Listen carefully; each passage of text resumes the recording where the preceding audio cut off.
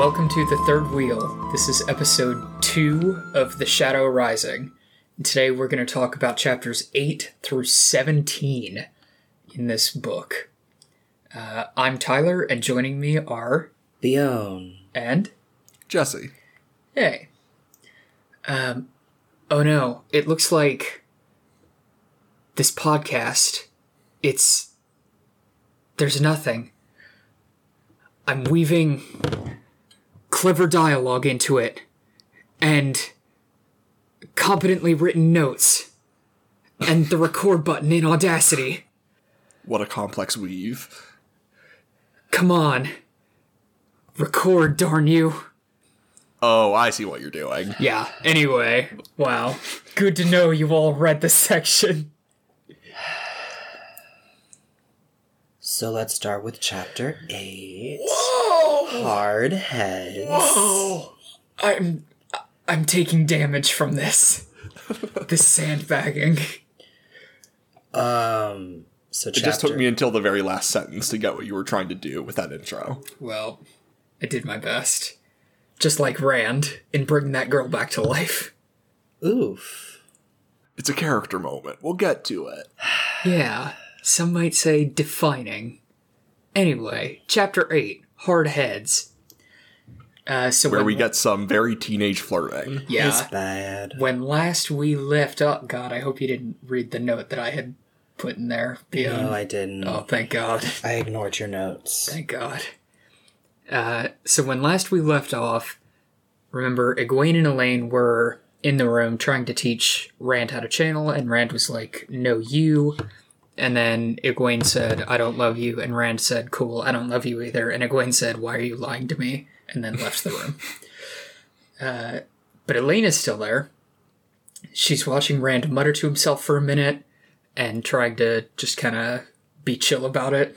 She's like, my not boyfriend is crazy. I love it. I love it. I was actually just reading part of Lord of Chaos last night where she's like, my not boyfriend is crazy.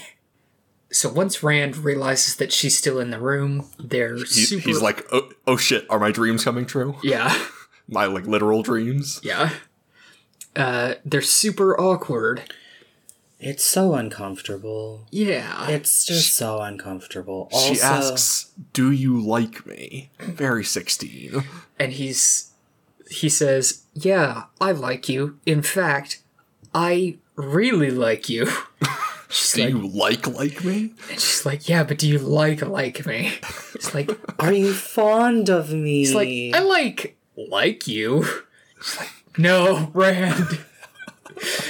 Rand, I am a delicate woman and I'm doing my best. She's doing her best to, actually talk to him. I mean, speaking of actually talking to him, there's, Robert Jordan makes a valiant effort to make this chemistry real. And it doesn't go.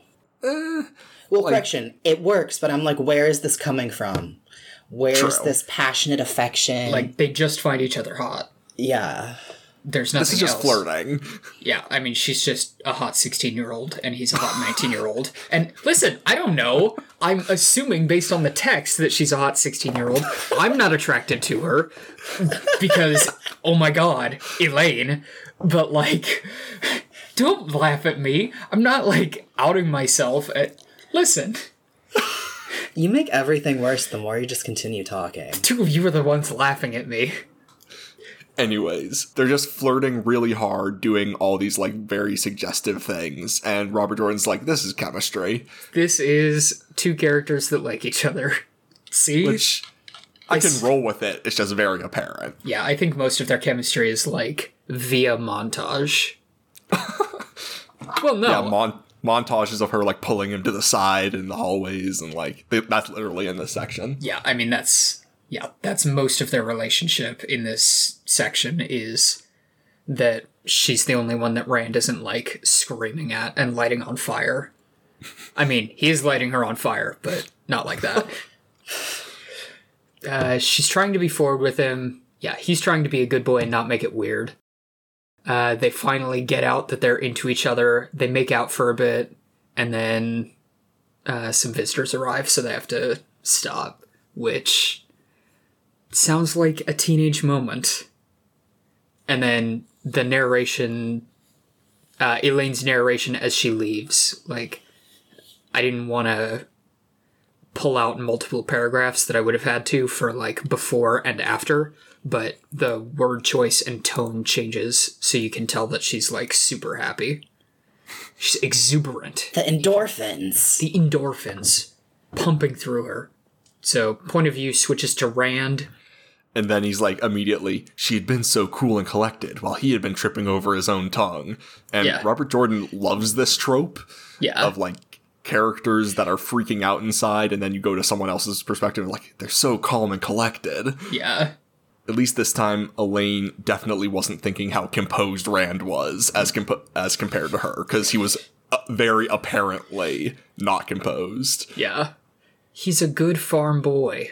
Yeah, so Rand is now meeting with some High Lords, and he has a hard time focusing. Yeah, well, he's yelling at them about taxes, and he's like, 75% tax cut on the farmers. Do it.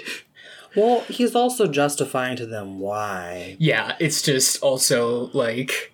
The whole time he's thinking about girls. He's thinking about girls, and also he's 19, and he's like, 3/4 of your taxes from these people no longer exists. Get wrecked. He's a Chad. So we cut to Egwene and Matt. Matt doesn't want to be here. So they're talking in the hall, and Matt says, "The last time I spared you a moment, you and Nynaeve tied me up with the power like a pig for market so you could rummage through my room." And this is a whole separate incident from the end of the last book. Yeah, they, like stole back the note from Suan. Yeah, it's like, holy, I do not blame Matt for not wanting to be friends with them anymore. Yeah. Like, this is some horrible shit. Yeah. So during this whole conversation, he's saying, I will say, Egwene has a good moment here where Matt is saying the whole conversation, I need help. And she says, well, okay, what do you need help with? And he says, I don't know. And the next line is her considering, is she going to cause any damage to anyone else if she just pushes him off a balcony? The line is, she says, what do you want advice about? Matt says, I don't know. It was a 10-pace drop to the garden. Besides, there were men down there waiting among the roses. If she pushed him over, he might land on one. Like, just the sentence structure so that she's thinking about it and then, oh, it's because she's going to push him off. But she, like, composes herself and doesn't. Instead, that actually is a pretty interestingly written sentence. Yeah. It's funny. So he talks about how he's considered leaving, but he doesn't think he'd be able to. He's like, even if the Tavarin thing doesn't catch me... I have no idea why. Yeah, even if Tavarin doesn't catch me, Moraine would. And Eggy says, well, if you're looking for answers, there's this thing I'm not supposed to tell anyone about, but here's what it is, how you use it, and where it is, and when it's not guarded. And then she makes him swear that he won't go, and he says, I won't go unless I interpret that my life depends on it. She's like, that seems like a phrase I can trust. She says, you must remember this, Matt. Frivolous questions can get you killed. So if you use it, you will have to be serious for a change. Also, Matt says, 3 questions? You go in like Billy, I suppose, and spend a night and come out 10 years later with a purse that's always full of gold, and, see, Matt, that's a whole other doorway. You'll figure it out. That's a different doorway. That's in this book. There's so many doorways. Do we need to add a doorway counter along with the inn counter? Well, these are special doors. That's true. So that's the end of that chapter, and we move on to chapter 9, Decisions. So I didn't take specific notes about this, because it's just every main character futzing around in a montage. It's boring. Yeah. Everybody knows that, like, everything's going to change in a few days when the Black Sisters are sent away, because some people are going to have to leave, and so some people are going to go with them, and they're like, hey, if they're leaving, we're going to go. So, like, everybody's just trying to figure out how they want to spend their last 2 or 3 days. Yeah.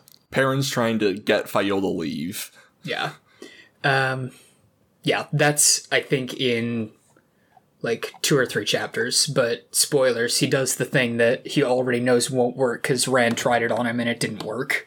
And we get a couple scenes of Egwene getting to be friends with Aviendha. Which is nice. Which is nice, and establishes that ahead of time. Yeah, it establishes a lot of things. It establishes that Aviendha is going to be pretty present. It also establishes that Egwene has some sort of ability to feel kinship with the Aiel, which is important. I thought you were going to say kinship with another human being. Wow. Which is not established at this point.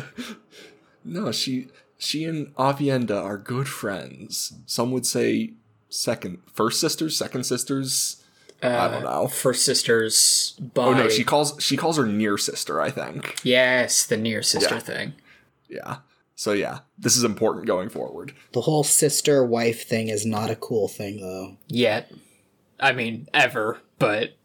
I mean, there are ways it could be very much less cool. Yeah. I think the way Robert Jordan does it with the Aiel is slightly less terrible than just the idea of sister wives is, and we'll get to it. Yeah. Because at least the, the Aiel are more, as opposed to something like the Two Rivers, where it's like the two genders have their like constant struggle against each other to be more important. The Aiel actually are like matriarchal in that sense. The clan chiefs will just bow to whatever the wise ones say. This polygamy in the Aiel is more liberative than Mormon. Yeah. Yeah, it's just, I don't know. Because we know it's going to be Rand with a bunch of people, I'm just like, really? How much, self-service is this just, I don't know. I mean, it's a lot. It's just not cool, in my opinion. Yeah, I think now he only has one nubile girlfriend, which he has a montage with in this chapter. But we know that from, like, the previous chapter that Min is like, yeah, I'm stuck with them. Yeah, Min knows that she is one of the three, and that Elaine is one of the three. And so, I don't know, that's just going to be hard on her. Like, her existence is tied to this person. Yeah. I don't like that. Yeah, I would say that the Aiel triple marriage is... Give him the whole Aiel triple marriage. I think it's... Triple lots. Yeah. Sort of a 3-hit combo situation. I think that when it's about Rand, it's less cool because the writing comes off as very like... I'm trying to be a nice guy to these girls and I just can't pick, but they're all okay sharing me. Whereas, like, when it's about Aiel culture, it's much more acceptable. Yeah, we'll get to Aviendha's explanation in this section. Yeah. So, we go After Rand threatens to hang some lords, Selene shows up. Yeah.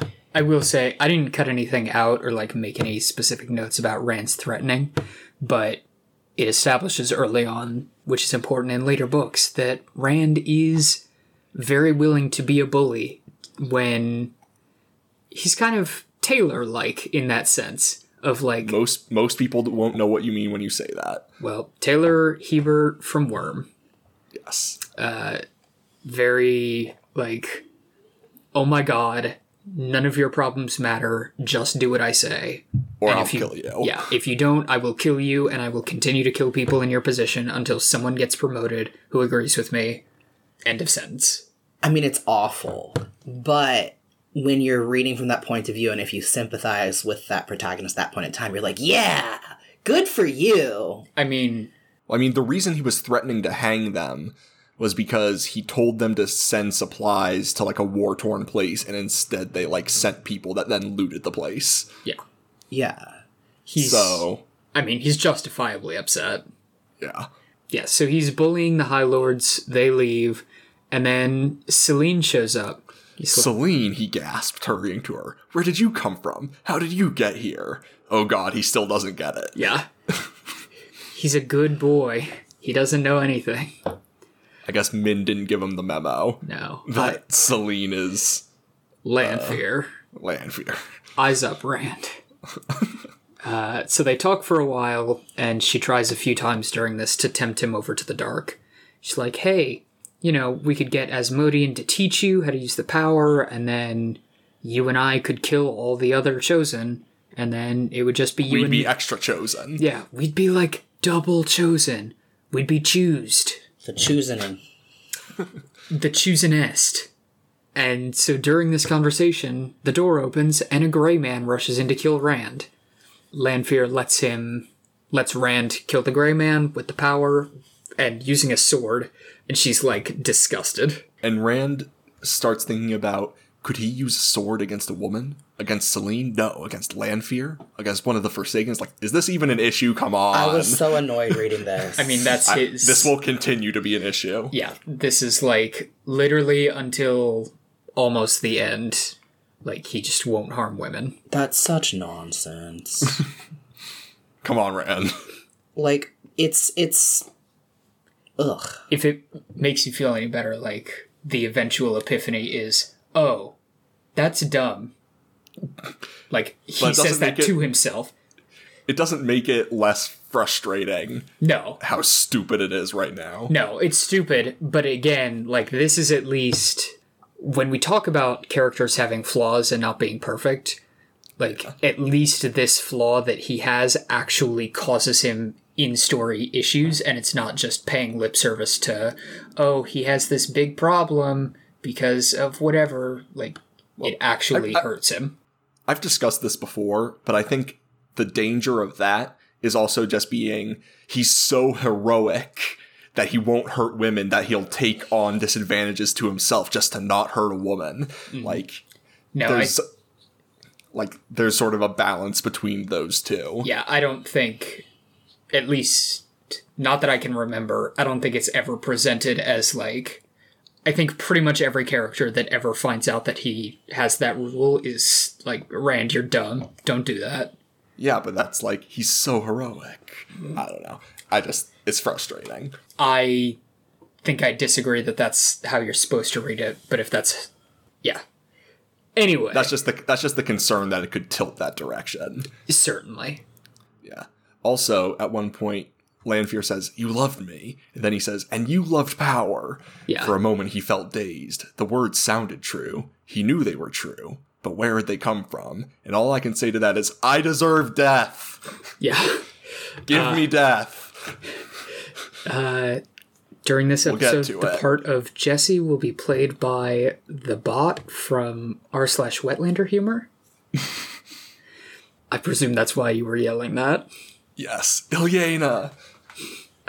So once the threat is dealt with, yeah, Rand realizes he can't attack her, and then he's like, wait, how did the Gray Man get past the Aiel? Something must be wrong. Let's step out of the room. Oh yeah, and also Lanfear mentions 2 great Cyangreal. That one of them could use, and one of them could use the other. Hey, is that a lampshade? Why are you putting it on this Cyangreal? So chapter 10, The Stone Stands. Trollocs and Myrddraal are attacking the stone, slaughtering the defenders and the Aiel. Rand steps out to fight with the Sword of Fire, and is killing his way through the Shadowspawn, and eventually Lanfear catches up with him. It's like, why are you still using this sword? A, why are you using... dumb. Yeah, A, why are you using a sword? B, why are you using the power to make a sword? C, where's Callandor? And so he's like, oh, I guess you're right.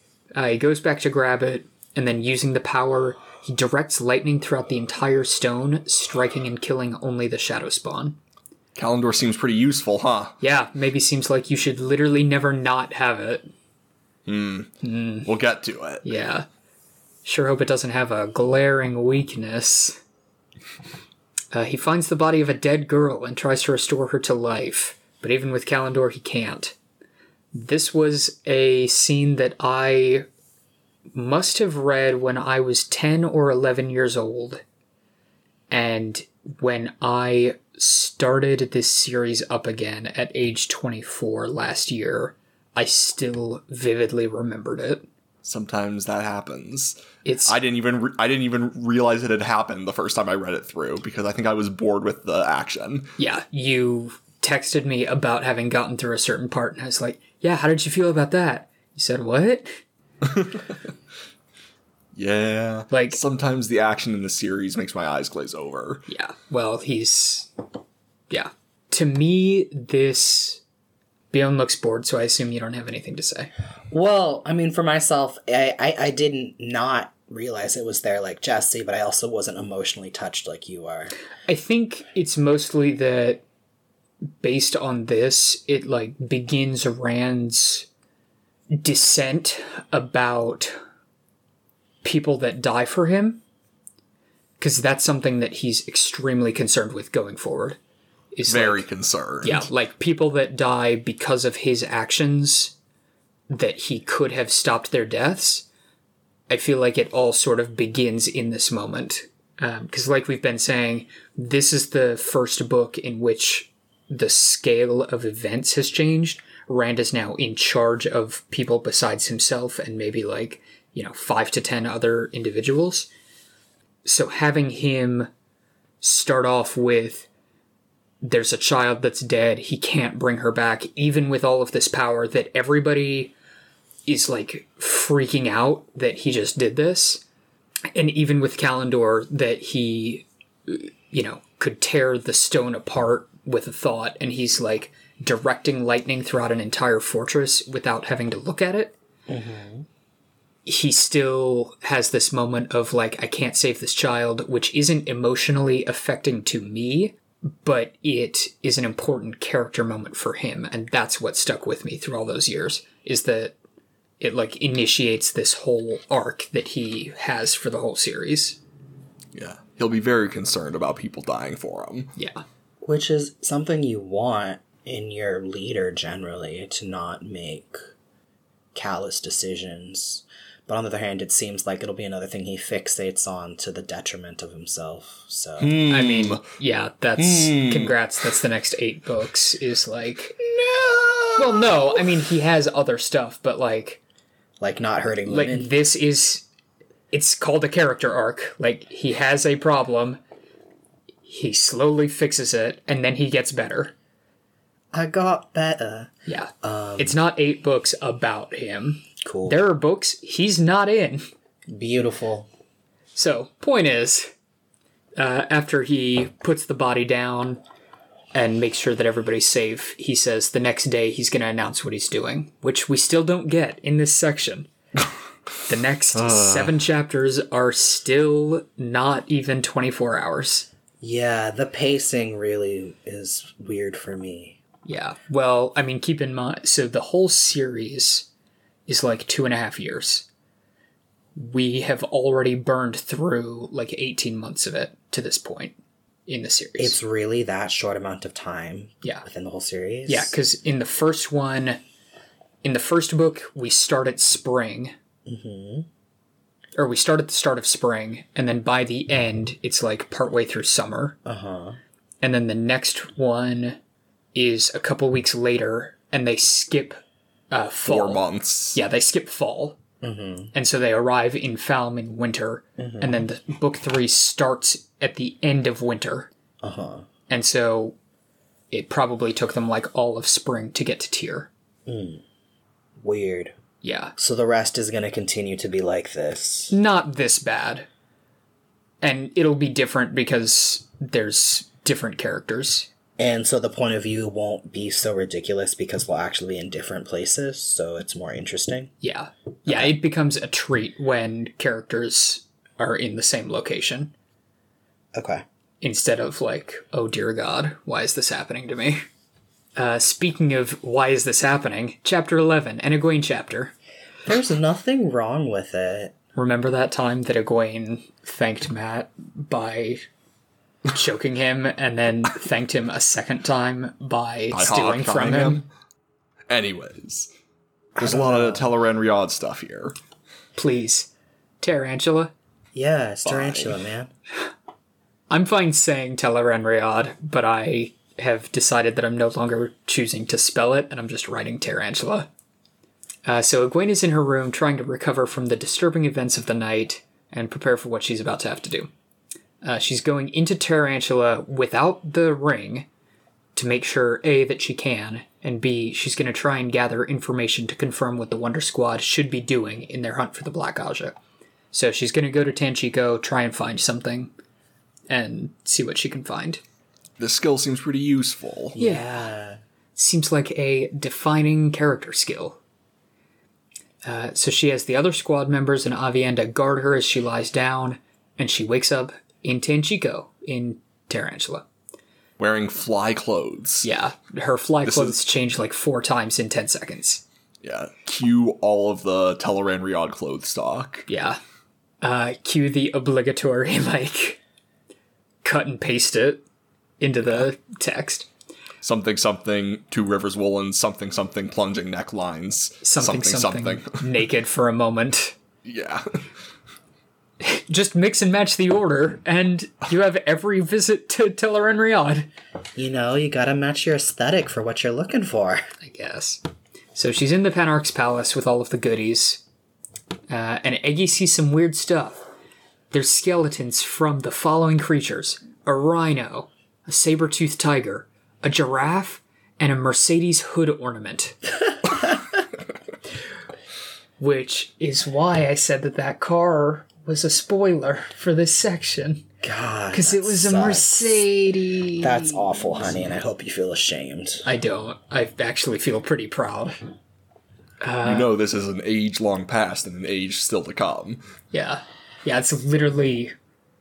Because she says it's softer than metal, but it's, shiny and reflective. It's, literally a plastic Mercedes hood ornament that survived all of these years and is now in a museum. Also, technically, the series hasn't revealed this stuff. I don't know if I'm going to keep that. What do you mean? Oh, an age long past and an age yet to come?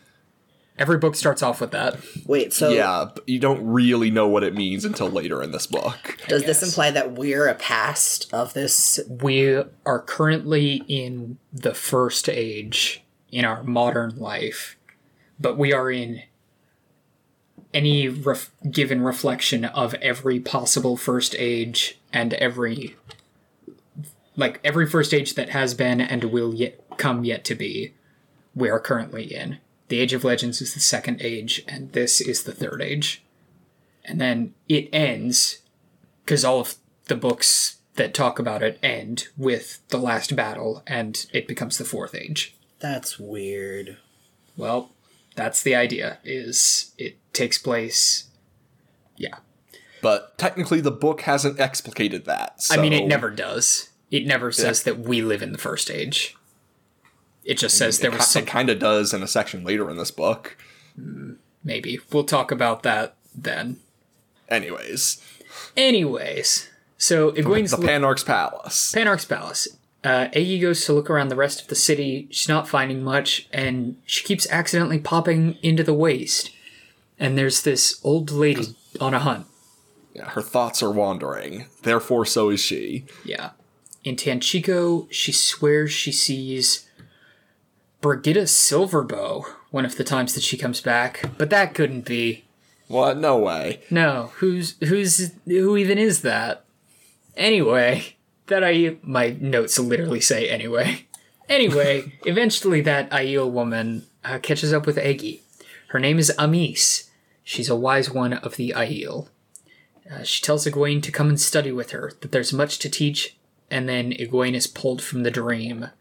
She has to go to Cold Rock's hold. Yeah, we gotta drag this out. We can't just give you the answers right now. No. Listen, we got a bunch of more books to fill. So chapter 12, Tanchico or the Tower. Waking up, Egwene finds everyone worried about her and then fills them in on what happened.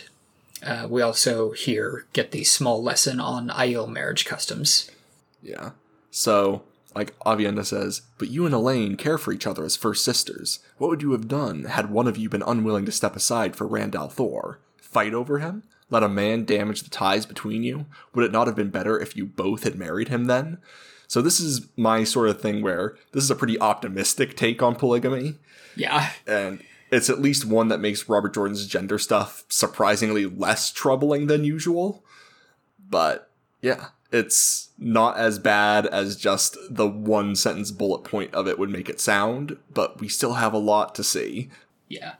I care too much about you being my friend. These women are just very good friends. Yeah. How do you... Oh. I wish Beyond's face was audio. You would hear the death. As you all know, I'm not the biggest fan of the gender dynamics in this story.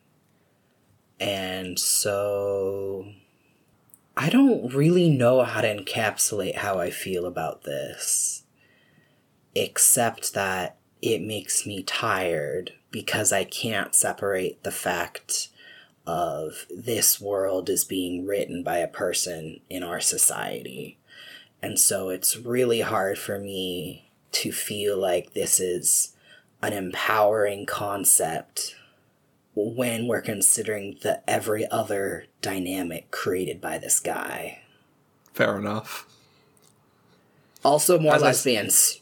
Yeah, as I said, this isn't, like, great. It's just less troubling than usual. Yeah, it could be a lot worse. Yeah. You would even expect it to be worse based on everything else in here. Yeah. Yeah. So that's what I'm saying. It's surprisingly less troubling than usual. Yeah, it's like, wow, you weren't 100% garbage. You were only 50%. He at least tried. So Egwene insists that the plan should be she and Aviendha will go to Cold Rock's Hold, and Elainen and Nave will go to Tanchico. But Aviendha's like, no. No, I'm going to Tanchico because you all need somebody to watch your back, and that's me. And then Moraine comes in. And she's like, no. No, you're going to Cold Rock's Hold.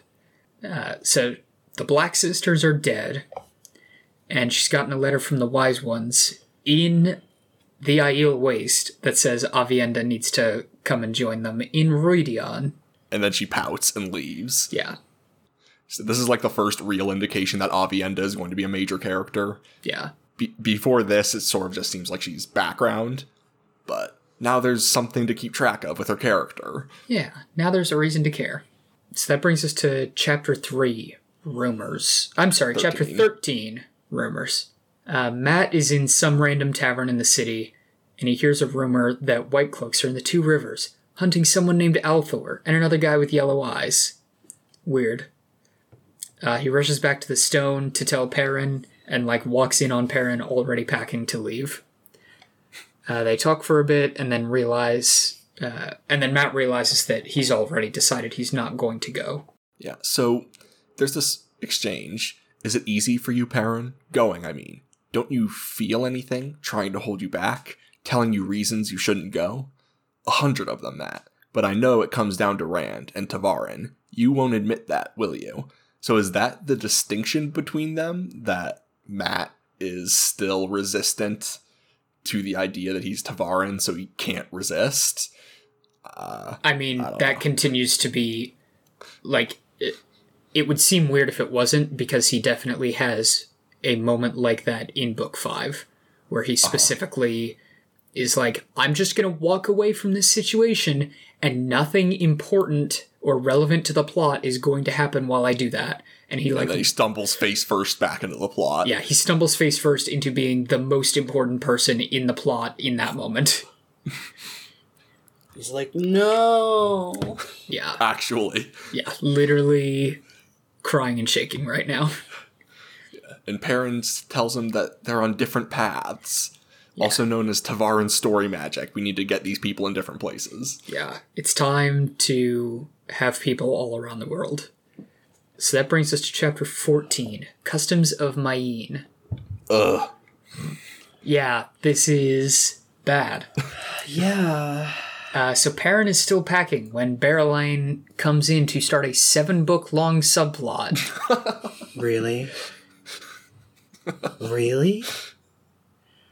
Why? This isn't necessary. This is not necessary. We don't need it. We don't want it. But we have it anyway. If you think it's not necessary, call me back 6 books from now and tell me if you still think it's just not necessary or if you have more modifiers to put on that phrase. It's already hard for me to read the chapters, honey. Well, guess what? So Perrin says... I'm sorry. Barrowline is getting all touchy-feely with Perrin.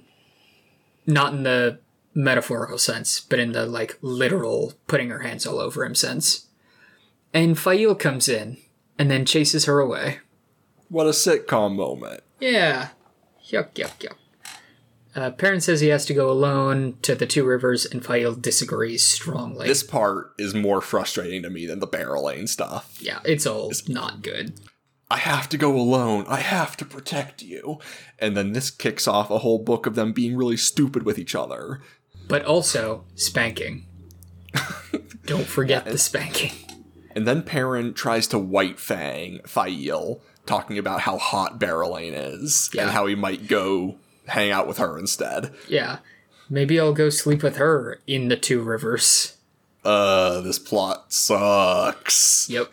This is when Bird Lady should take the Aiel path and just, like, challenge her to a knife fight, and then... That's what she does. That's what she does. Yeah. So Faile insists on coming with. Yeah, like you said, Perrin does the thing where he's like, I don't know, she's pretty hot. Maybe I hate you. That's just not what you say. Like, oh my god. No, but it is what Perrin says. Perrin should go back to being a blacksmith. That's what he's saying. It's like, I'm gonna go be a blacksmith for this hot chick. Anyway, your nose is really strong. Oh, God. So, Faile storms out, and then she and Berylane have a fight. Well, there's a little note that okay. Perrin said, like, talks to himself and says that the reason he can't bring Faile is that he's planning to sacrifice himself for the Two Rivers, and if she comes, that won't happen. I mean... Which is a reasonable sort of... If you're sacrificing yourself as a reasonable action, not taking Faile is a reasonable extension of that. But something tells me that sacrificing yourself isn't going to do anything to help. Also, you're Ta'Varen. You're literally not allowed to sacrifice yourself. The rope will snap, and a murder of crows will randomly decide that the eyeballs of every White Cloak look delicious, and you'll be saved for no reason, because the plot demands that you survive. Does this actually happen? No, but... Because I'd read that. I mean, that's, like, not that far outside the realm of possibility for the late game level of Ta'Varen that these characters White achieve. Cloak eyeballs.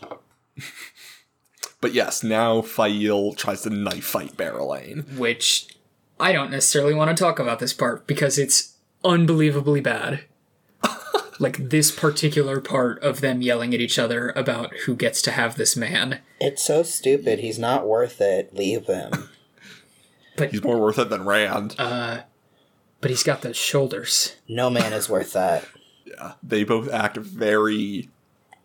petulant. Yeah. I really hate het romances where they do this, where there's the competitiveness between people of the same gender over another person. It's disgusting and frustrating, and I don't like it. Yeah, this seems like the flip side of Rand's relationship, where the decision is all three women can just share me. This is instead, I want two women to fight over me, and I just don't know how to deal with it. Wacky. Also, Berylane knows how to fight. Yeah. Now we know she doesn't just suck, she has a bit more going on. Which is good. We'll see a lot of it. She becomes a less terrible character. Cool. Ooh, is that true? At least from what I've read. Yeah, I think she becomes somewhat better. I don't know. I don't want to give it away. Also, this starts her very productive working relationship with Rhuarc when he pulls them away from each other. Yeah. Rhuarc is very good. He's like an uncle that's tired of everyone's garbage. So chapter 15, Into the Doorway. Yes. Yes. Yeah, do plot. Do magic. Do Matt. Do not dirtling around the stone for 14 chapters. Let's go to a different world for a second. Yeah.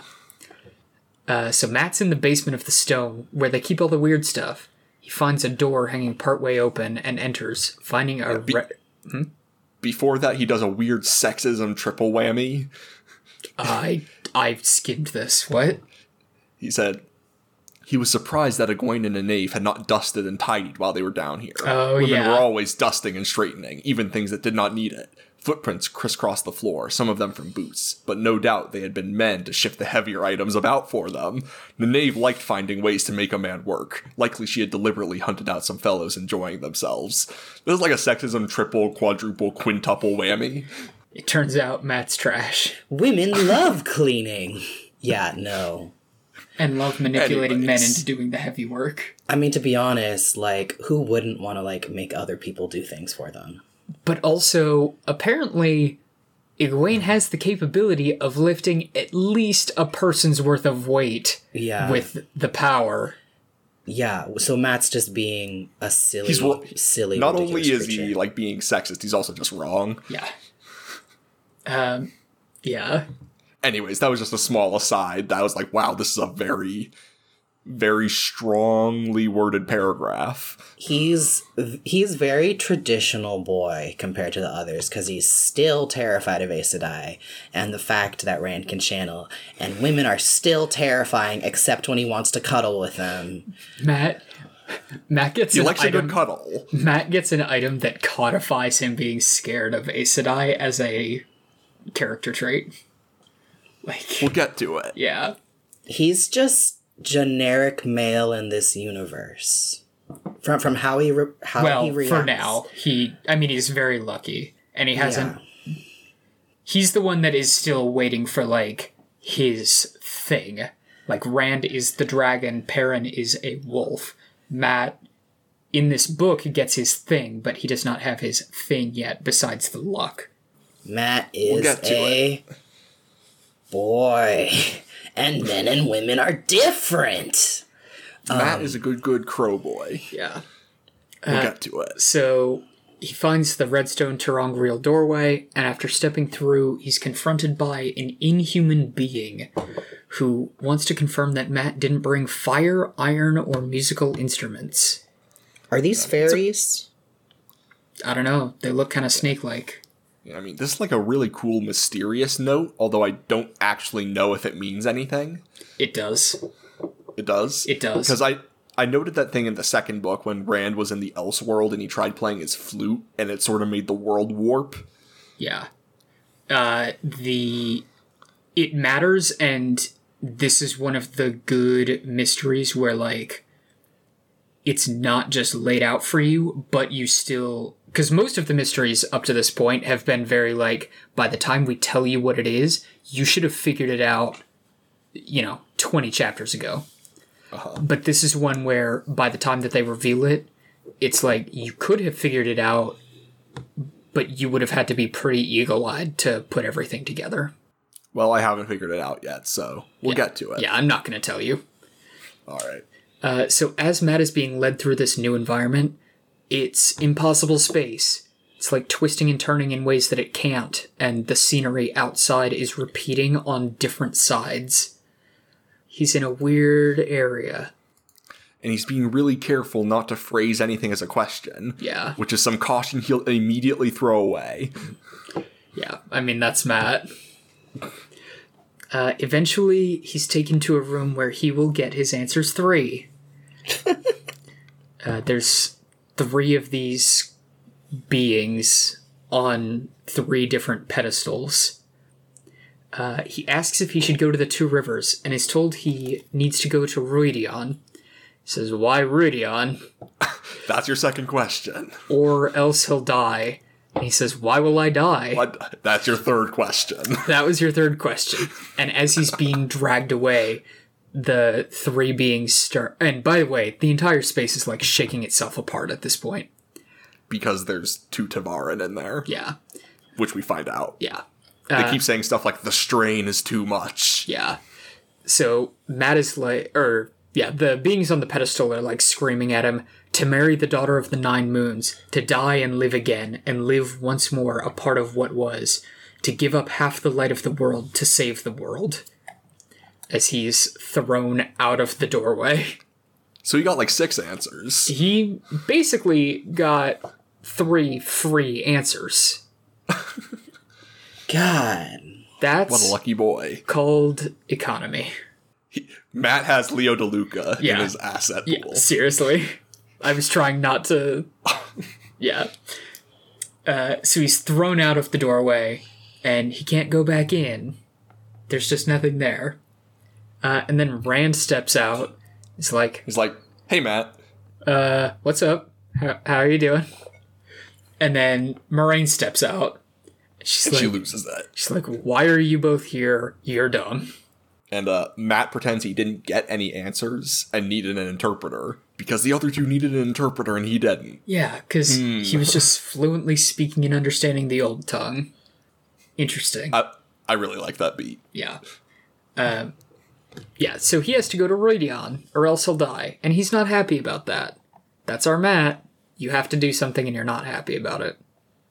Were you feeling things beyond reading this chapter or nah? I actively don't like reading Rand's chapters. This was a Matt chapter. And I was continuing my sentence, sir.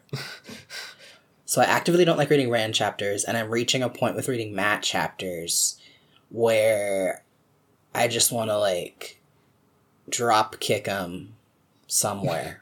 I don't find him as frustrating as Rand for some reason, but we need to kick him into some suffering so he gets over himself. Oh. Being Matt is suffering. Cool. We'll get to it. Chapter 16, Leave Takings. Again, another chapter called Leave Takings. 4 books in a row. Probably going to end up being 14 books in a row. I don't remember. It's almost like the series has an adventure sub genre. And also, wait, cycles repeating? What? Huh? Spun again into the pattern? No, don't say that. So the next morning, Perrin goes to check on Loial to make sure he's in a condition to go, and finds Faile there, being super passive-aggressive, which is fine, because he was like, I'm gonna go sleep with this lady you hate. At this point, he deserves it. Yeah. Perrin convinces Loial to come along, and he and Faile continue to argue about the problem until... But then Faile is like, no, Loial is coming with me, but I'm also going where you're going. Yeah, it's... And I don't remember the exact wording, but I'm pretty sure they even do the... If I was speaking to Faile, I would tell... Or like, Loial, please tell Faile that... Loial, please tell Perrin that... Yeah, like... Is this also the chapter where Loial's like, my mom's here and she's gonna get me married? No, yes. It was some random guy was here. He was saying, I have to leave anyway, because otherwise my mom's gonna show up. Okay. And then Loial He doesn't want to get married. Yeah. Because the reason why Falcon can get Loial to take her is because she convinced Loial to do something always when he's leaving or whatever, and that's why she can go with Perrin. Somehow she talked him into it. Yeah. Got him to promise. Yeah. And... Oh dear, don't break their promise. Yeah. Because he's loyal. Yeah. I was just confirming that's what was happening here amongst the hetero drama. Yeah. Okay. So, Perrin leaves the room, and on the way he runs into Gaul. And Gaul says, I'm coming with you. They talk about Gaul coming along for a minute and how a bunch of the Aiel want to go back to the Waste. And Perrin says, well, we're gonna take the Ways. And Gaul says, death comes for all men, Perrin. Perrin's like, that's not a cool thing to say right now. Bro, why do you be such a downer? I wish you'd chill out, Gaul. So then we cut to the Wonder Squad, who's preparing in their room. They're putting the finishing touches on their packing. Lan comes in, and... Oh, you sound like you're gearing up for a sigh. I am sighing. Is this where they kiss? This is where they kiss. I really hate when it's like you kiss somebody to shut them up. I really hate that. Well. Yeah. Well, guess what? I know. That was me preemptively being like, I don't like this. Yeah. So Lan comes in to say, hey, if you go to Tanchico's a bad place. You're going to need somebody. I could come along. And Nynaeve's like, no, you got to hang out with Moiraine. And then, yeah, there's like a whole argument and they make out for a bit in front of everybody. And Elaine's like watching to try and be like, is that what it's like when Rand picks me up? She's 16. Very 16. But they do... I don't know if they necessarily agree to having somebody come along with, or if they just don't actually convince Lan. But spoilers, somebody comes along with. And then Elaine thinks, there's this letter I wrote him. I wonder if I have time to write a second one to tell him that I'm not like I was in the first. And this is going to make Rand confused for $4. Yep. Please enjoy your subplot. Men and women are different. It's not even... I don't even know if it's a subplot. It's just like a beat that they hit over and over again. Rand will talk about these letters over and over and over again. And like the first letter is her doing her... It's essentially a sext. Yeah. Yeah, the first one is... Hey. And the second one is... This. Please don't think that I'm a really forward woman. I'm not like that. No, it's this. It's more like... It's that? Yeah. Why? I'm doing a hand gesture. Why? The first one is this. The second one is this. Why? And it's very much... And then people will say, Rand, she meant every word she said in the letter. And he'll have a breakdown for like 2 or 3 paragraphs, like, which letter? Yeah. This happens for a lot of books. Yeah. He'll like hold on to the letters and look at one and look at the other. It's so good. Our equivalent of reading through the text messages, just being like... So, Anyway, this is a beat that gets hit continually, is Rand like suddenly crying because somebody said the word letter. I love it. Letters, boxes. Letters, boxes. Oh no, don't let him see any letterboxing. So that only 4:3 aspect ratio for Rand. He's a traditionalist. Chapter 17, Decisions. So Tom is going around the stone, gathering information and setting rumors. When he gets back to his room, Moiraine is there waiting for him, and they banter back and forth for a minute before she gets to the point. She wants him to go to Tanchico with the Wonder Squad to watch over them. And she's able to truthfully guarantee his safety. Which, weird flex, but okay. Something to do with maybe just coming out of a doorway that gave her a bunch of answers. Thinking emoji. Also, Tom thinks about how hot Moiraine is during this. Tom makes me so uncomfortable, and I really dislike that he's a prevalent character. Tom is 120 years old. He's disgusting and makes me uncomfortable.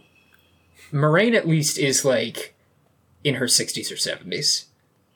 Which, to stop making the joke about Tom, like, they're probably the same age. He just actually looks like he's that old, and Moiraine looks like she's somewhere between the ages of 20 and 50. Like Hollywood actresses. Well, no, I mean, like, you literally can't tell how old she is. He refuses to go, but as soon as she leaves, he thinks about packing and how he's gonna go. He's doing that thing where he lies. So then we cut back to Elmindrada, who's trying to maintain her cover, and Gawyn isn't helping. He and Galad come up, and Galad has his Jordan Peterson book, and Gawyn starts asking her questions about Elaine and Egwene. Leave her alone. She doesn't want to talk to you. She's just trying to do her embroidery. Stop reading Mein Kampf. Yeah. Almost literally stop reading Mein Kampf. So Min sees a vision about Logain, and she goes to tell Siuan, who lists all of the dozen problems she has that's more important than Logain will do something important before he dies.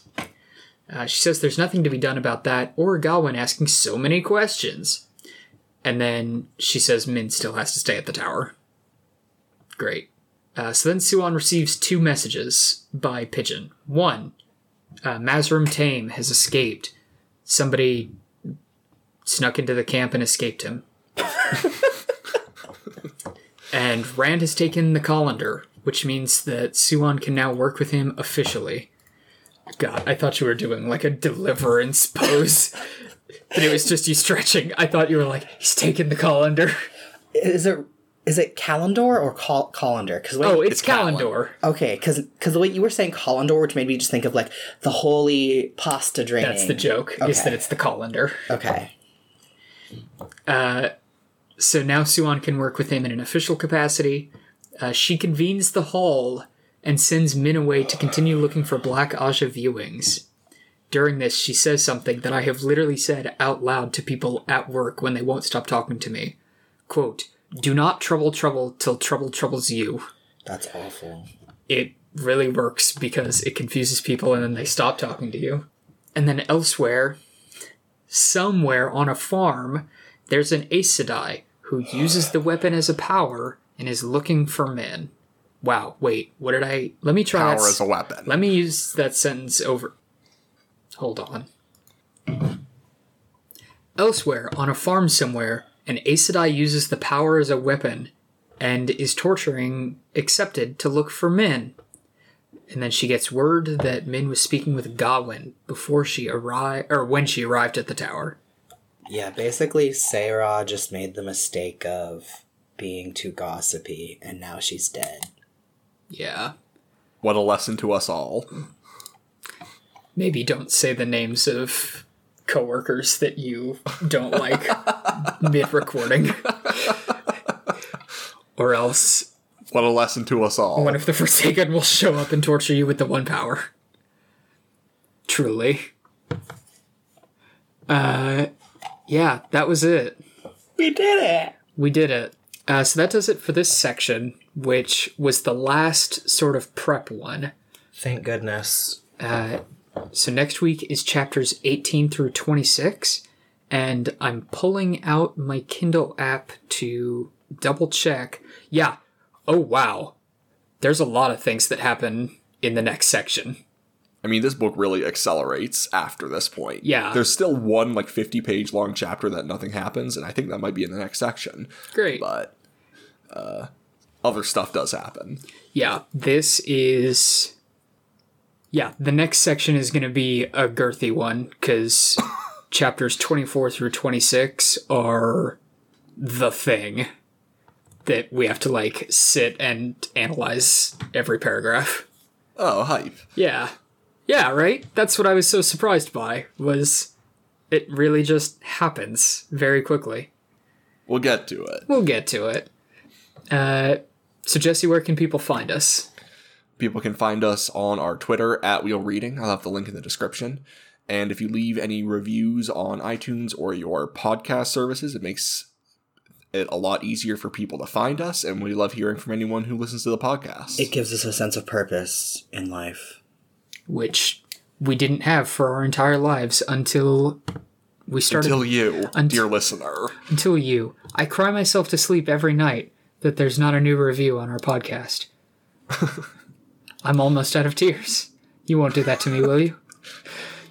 Anyway, this has been The Third Wheel. I'm Tyler. I'm Beyond. And I'm Jesse. And we'll see you next time.